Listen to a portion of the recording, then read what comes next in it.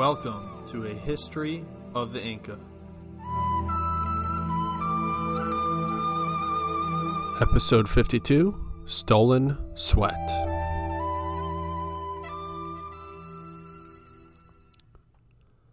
Hello everyone and welcome once again to A History of the Inca. I am your host, Nick Mashinsky. Do you follow the show on Twitter? At Inca Podcast is where you can find the show and check out some non-podcast material. All October, we've been posting short animations of Moche portrait vessels. You remember Moche portrait vessels, right? Those incredible vessels depicting Moche rulers and sometimes captives. Want to see those vessels come to life? Well, go to the show's Twitter, at Inca Podcast, and check out those vessels for yourself. They can be a little creepy. Now then, in the last episode we covered the first several days and weeks of Atahualpa's imprisonment. The Spanish plundered what was left of the Inca camp across the valley, and Pizarro sent several men back to San Miguel, who sought a reprieve from all the action. Meanwhile, Atahualpa conversed regularly with Pizarro and some of the other Spaniards. The Sapa Inca was also allowed to conduct business while imprisoned. He saw Sinchis and Caracas, as well as several captains and messengers from other parts of the empire. Finally, though, we saw Atahualpa declare that he will procure enough gold to fill his cell as long as he is freed, once this ransom has been paid. Pizarro, upon his word, promises to release the Inca if the gold is delivered. Let us see how this sweat of the sun is procured for the Spanish. But first, we must deal with a murder. Enjoy.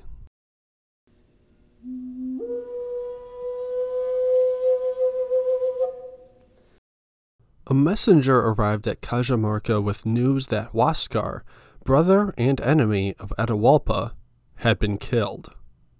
Immediately, Atahualpa denied having anything to do with it, claiming that his captains acted without his knowledge. And besides, he was too frightened to have Huáscar offed out of fear of retribution from Pizarro, right? Well, not everyone agrees that Atahualpa was innocent of Huáscar's demise. In an anonymous account by a member of Pizarro's expedition, it is said Atahualpa learned of Huáscar making his own offer to the Spanish, potentially offering more gold and riches for his own freedom. Given this information, Atahualpa gave the order to kill Huáscar to his brother-in-law, Cusi Yupanqui. The faithful captain traveled south and met Huáscar and his captors on the road, for the former ruler of Cuzco was being brought to Cajamarca for the Spanish. Of course, Huáscar would never make it to Cajamarca. He quickly learned what was going to happen to him and protested, but to no avail. We don't know how he died exactly, and never will. His body was thrown into a nearby river and was never seen again. Why have Huáscar killed? Well, we sort of already answered that at the end of our last episode. Huáscar was a threat. He was not only a threat because he had waged war against Atahualpa, but given his new position, Atahualpa was threatened by what Huáscar could become. Pizarro was in a position to be kingmaker. Please excuse my European phrasing, but I think you get the idea.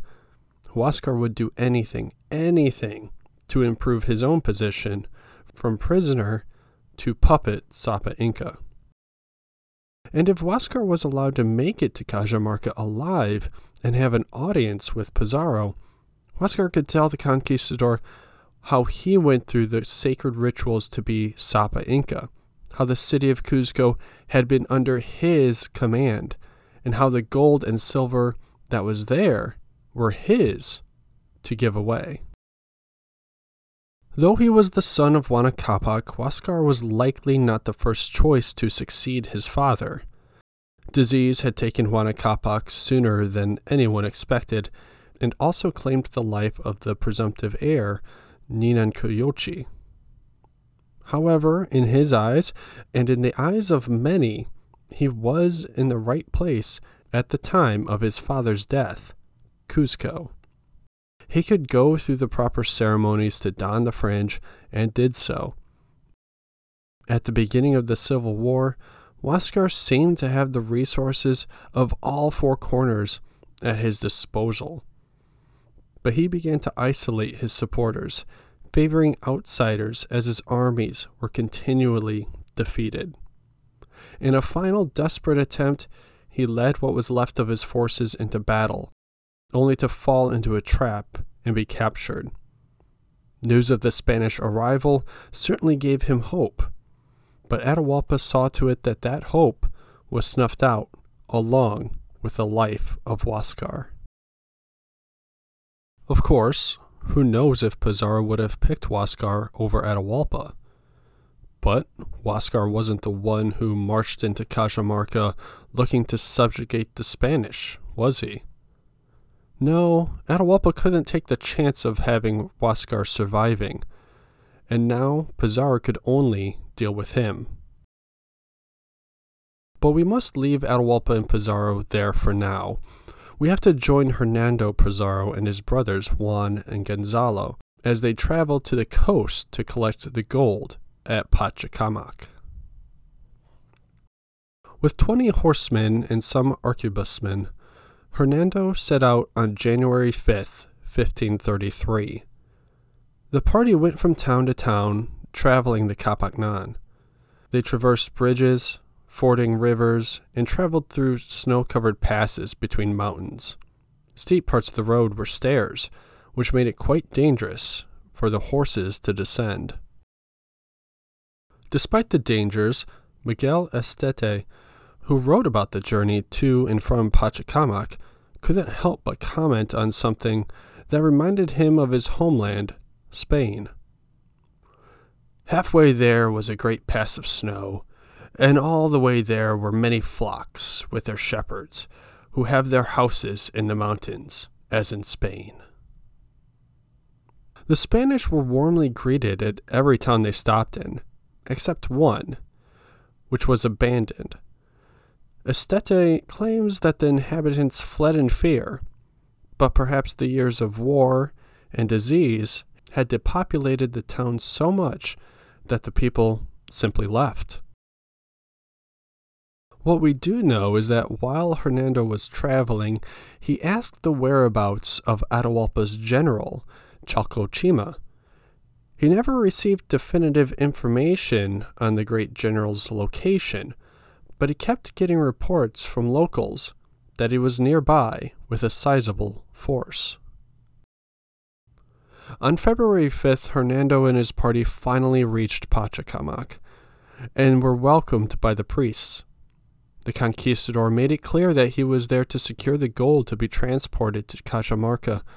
The gold was quickly assembled, but it was determined to be very little, and it is suspected that much of it was hidden away.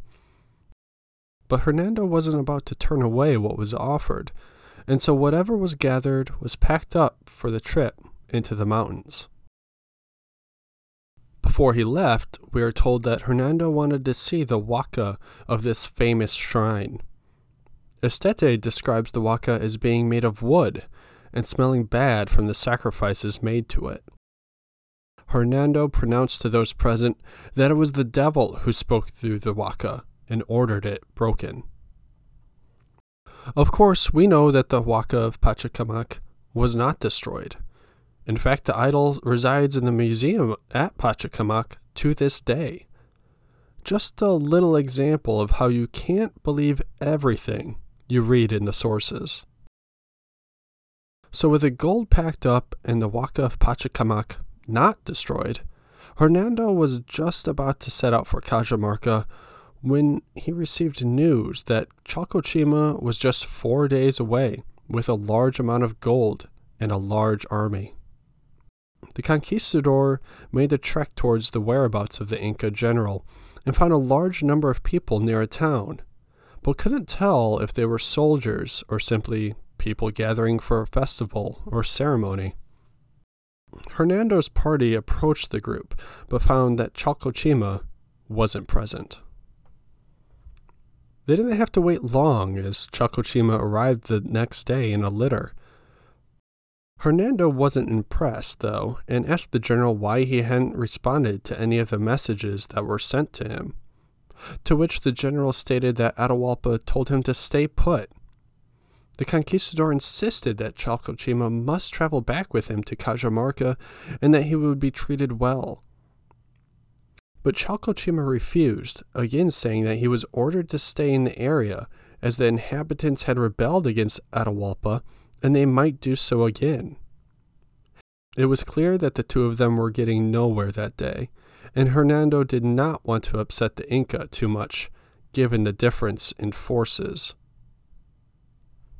Perhaps Chalcochima got a great night's sleep that night, because the next day he suddenly changed his mind. If Hernando wanted him to go to Cajamarca, who was he to refuse? About 30 loads of gold were with Chalcochima, and another convoy of gold joined them along the way. The Spanish were wary of Chalcochima, though, and kept their horses saddled the entire way. It was toward the end of March when they started their journey, and they arrived at Cajamarca on April 25th, 1533. Now we're going to shift again to another expedition, to Cuzco. 3 Christians were sent to Cuzco on February 5th, escorted by a brother of Atahualpa. They were under strict orders from Pizarro not to injure the natives and just take in what they saw and report back. But the governor seemed to have deemed the 3 Christians not quite up to the task, and so Hernando de Soto and one other Spaniard were sent along as well. Now, Quizquiz was still occupying the navel of the universe with 30,000 men, and didn't care at all for the Christians. We are told that one of them wanted to kill Quizquiz, which would have been suicide, given the numbers against them. Despite all his animosity, Quizquiz gave the 5 Christians food and shelter in the Coracora. They were not permitted to see the entire city, but were taken to the Coricancha, where they began to strip the most sacred site in the Inca world of its gold. Using copper bars, the plates of gold that were hanging on the buildings were taken down. The Inca only watched, fearing punishment from Inti if they assisted in the desecration of the temple. Now, we know from episode 16, the plates hanging on the Coricancha weren't pure gold. Some had more gold than others, but much of it was alloyed, ranging from 7 to 8 carats a peso, according to Jerez. Despite this, though, over 700 plates of gold were taken off one building for 500 pesos. Another building, they were able to take off 200,000 pesos. After 15 days, the Christians set out on the Capacnan, with the gold reaching Cajamarca on the same day as Hernando Pizarro. But not long after the Christians had left, Quizquiz, seeing the greed of the visitors, ordered much of the gold and silver that remained to be hidden. For decades after this first encounter in Cuzco, gold and silver would be unearthed in the foundations of various houses and buildings within the city. Some may still be concealed today. With the ransom room filling up, gold began to be melted down. It is estimated that between 50,000 and 60,000 pesos of gold and silver were melted down per day into bars. There were 9 forges doing this work, all manned by native metal workers. What we would today consider priceless works of craftsmanship were reduced to their base form, never to be the works of art they once were. From Jerez: If I was to recount all the different varieties and the shapes of the pieces of gold, my story would never end. There was a stool of gold that weighed 8 arrobas. There were great fountains with their pipes, through which water flowed into a reservoir on the same fountains, where there were birds of different kinds, and men drawing water from the fountain, all made of gold. That stool mentioned above was really a throne used by the Inca and fell into Pizarro's share of the gold. It was one of the few items that would avoid the furnaces. However, a large majority of pieces from the Garden of the Sun were not so fortunate. And so arguably the most beautiful pieces of artwork in the Inca world were melted down and put into the coffers of the conquistadors. And how did the distribution of gold take place? Well, per the agreement between the Crown and Pizarro, the royal fifth was set aside. And the royal fifth is exactly what it sounds like. 1/5 of the gold and silver present was set aside and went to the Crown. In this case, it amounted to 262,259 pesos of pure gold alone. With the royal fifth in hand, Hernando Pizarro was awarded the pleasure of ensuring that the crown's share arrived back in Spain safely. And so, on December 4th, 1534, the first 4 ships of gold would arrive in Seville, Spain. Though most of the gold and silver were in bars, there were some works in their original form: an idol the size of a child, pots, vases, and an eagle, or perhaps a condor. And on those docks, watching those beautiful pieces being unloaded, was a young man who was instantly inspired to travel to Peru, Cieza de Leon. We jumped ahead a bit there, but let us return to Cajamarca in early 1533. With the crown's share taken care of, it was time to hand out everyone else's. Securing the governorship of the area, Pizarro commanded 252,000 ducats of gold, 60,000 of silver. The 3 cavalry captains split 129,000 ducats of gold, 36,000 of silver. The 4 captains of the infantry had to split the same amount amongst themselves. The horsemen received more individually than the foot soldiers because of rank. There was a debate whether the men who came with Almagro should receive any of the ransom. After all, they weren't present when Atahualpa was captured. However, the 240 or so soldiers who accompanied Almagro managed to secure themselves 259,200 ducats of gold to be split amongst themselves. Meanwhile, Almagro was given 43,200 ducats of gold, 12,000 of silver. In other words, Almagro, who was supposed to be an equal, and who also encouraged Pizarro to continue onwards multiple times when things were really tough, received just 17% of his partner's share in gold. Now, there have been many estimates out there as to how much the ransom of Atahualpa truly was. Sir Clements Markham, who translated Jerez's original work, estimates that 3,500,000 pounds of sterling was what was paid in the ransom. Taking into account that Markham published his translation in 1872 and converting that to dollars, it is estimated that in today's money, the ransom of Atahualpa would be worth $498,546,607.81.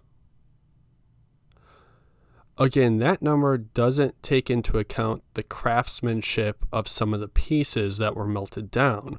Certainly, one could argue that the value is much, much higher. And if anyone has another source that has a completely different number, please let me know. Now, all this gold caused a massive increase of inflation amongst the Spaniards. Jerez doesn't say what goods cost before, but a horse was now selling for no less than 2,500 pesos, boots 40 pesos, a cloak was 100 to 120 pesos. But they didn't seem to care. From Jerez, if one man owed anything to another, he paid it in a lump of gold, without weighing the gold, and was quite indifferent whether it was worth double the amount of debt or not. So the ransom of Atahualpa has been paid, the gold and silver distributed, and Atahualpa remained a prisoner. But a rumor began to swirl around Cajamarca. There was a large force gathering nearby, and it aimed to free the Inca.